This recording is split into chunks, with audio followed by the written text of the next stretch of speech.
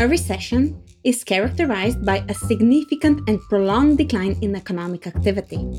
Typically, although not always, recessions are the result of a decline in spending. During recessions, weaker firms collapse and people on the margins of the labor market lose their jobs.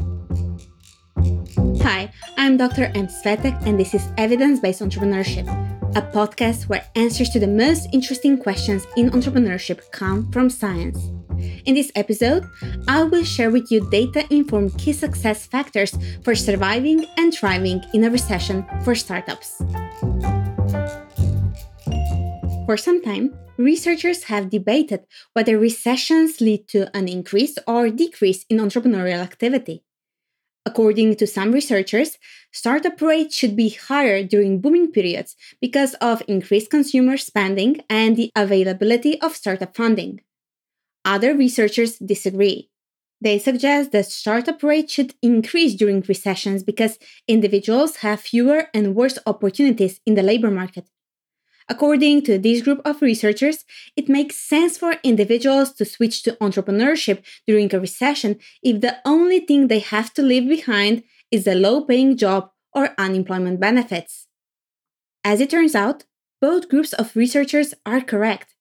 This is because there are two different types of entrepreneurial activity: opportunity-driven and necessity-driven entrepreneurial activity.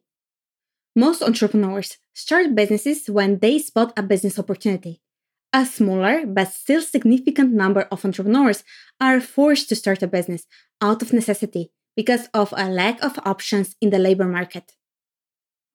Research shows that it's precisely those people who are already on the margins or outside the labor market who are most likely to start their own business in times of recession.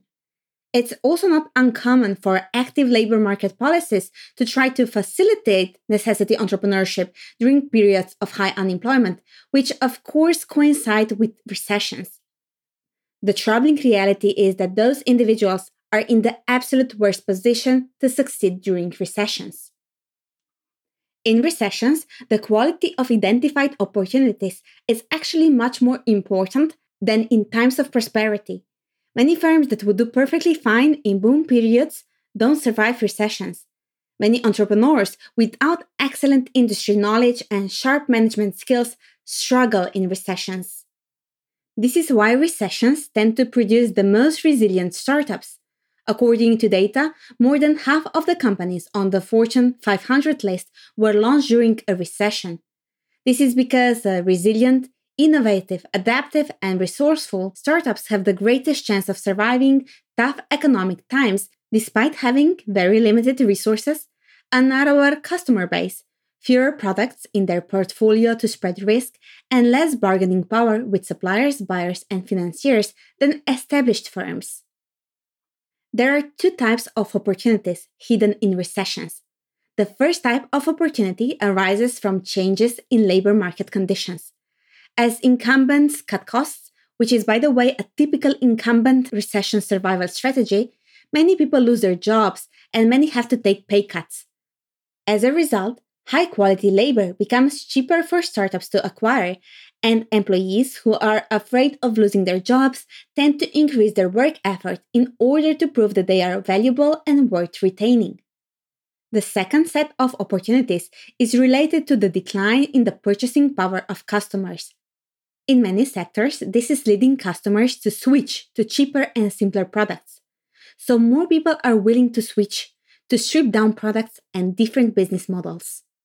Take, for example, Airbnb and Uber, which were founded in 2008 and 2009 when people were losing their jobs and their homes.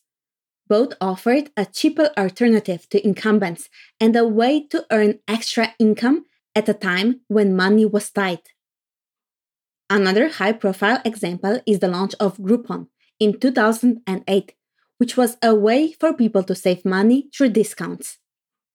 These examples show that in times of recession, startups that are able to offer cheaper alternatives through innovation in technology and business models can really thrive.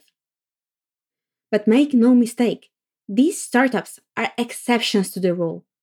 Research shows that of startups that survive recessions, 80% suffer, and only about 20% are recession resilient. Compared to established companies, startups need to increase their sales efforts to boost revenues during recessions, as focusing only on cutting costs can prove fatal for companies that don't have cash reserves. In particular, research suggests that to thrive during recessions, founders should design business models to achieve a short cash conversion cycle, or even better, a negative cash conversion cycle. The second factor for success in recessions is not to reduce the price of products and services, but to focus on selling more to existing customers or selling to new customer segments, even if this means adapting products or services to new markets.